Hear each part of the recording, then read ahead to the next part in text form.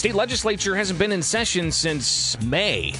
They're coming back to Springfield, and the Senate will be in the Senate chambers at the state capitol, but the House will be at an alternate location here in Springfield.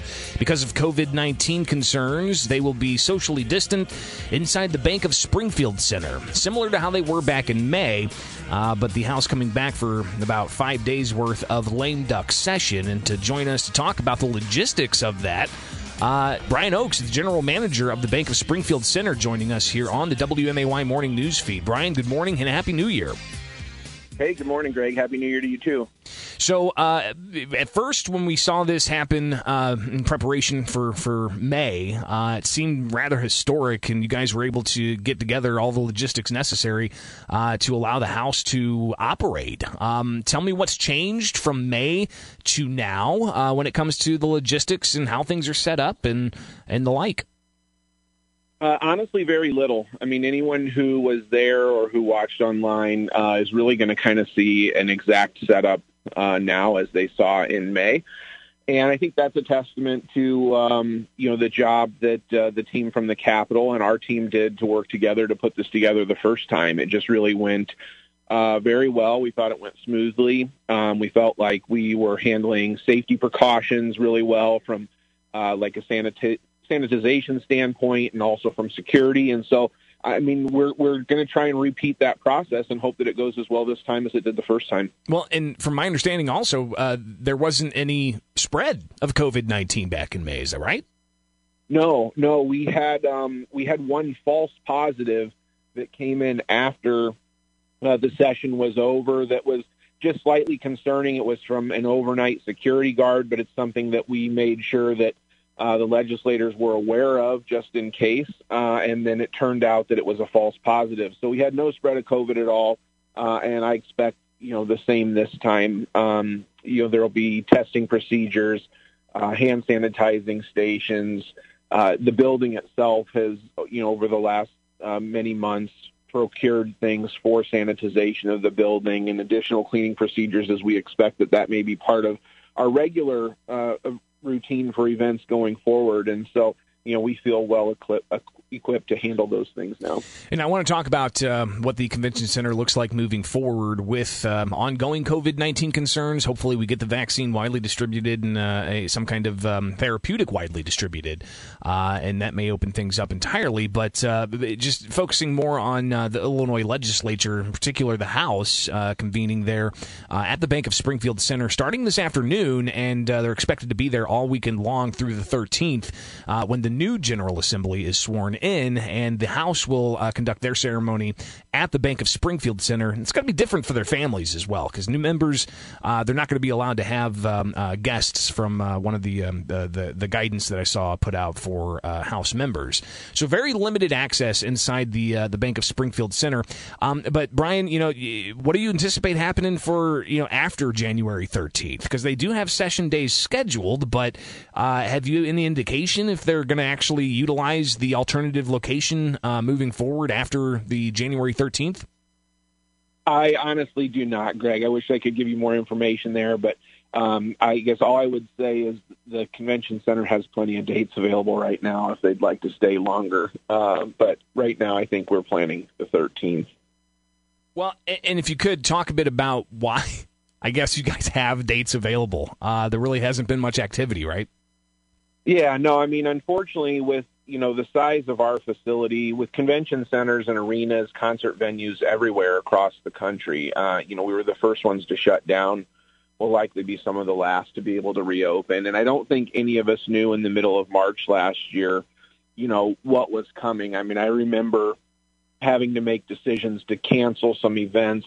Around the time March Madness was canceling last year in the middle of March, we had a large wrestling tournament that was supposed to start like a day later, and we had to cancel that. And, I think at the time, honestly, we probably thought, we're going to have to shut down for a couple of weeks, and this is crazy that we're going to lose a couple big events. But, I don't know that any of us at that time realized what the pandemic would be and what it would turn into for the hospitality and live events industry. So, we've done everything that we can to try and minimize, the impact on the center. Unfortunately, we had to make some really difficult layoffs.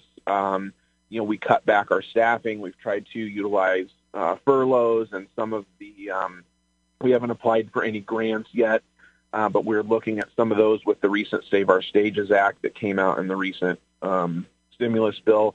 So we're trying to, keep our head above water until we can get back into live events. And, we hope that's sooner rather than later. And it may be a new normal for events going forward. I do think that there's a strong appetite for live entertainment, and I think that will come back really strong post-pandemic. But I do have some concerns about the long-term convention industry and how this is going to impact that, how it's going to impact travel budgets for businesses that have, obviously had a really hard year. And so we think that there may be a few more tough years coming, but we've done what we feel like is appropriate and is putting us in a great place to excel as we get back into live events here, hopefully in the summer. Brian Oakes, General Manager of the Bank of Springfield Center, joining us, where the Illinois House will have their session starting this afternoon and all throughout the weekend. A lot of activity is going to be happening there on the House floor, but it's not the typical activity you see on the House floor, rather on the Convention Center floor.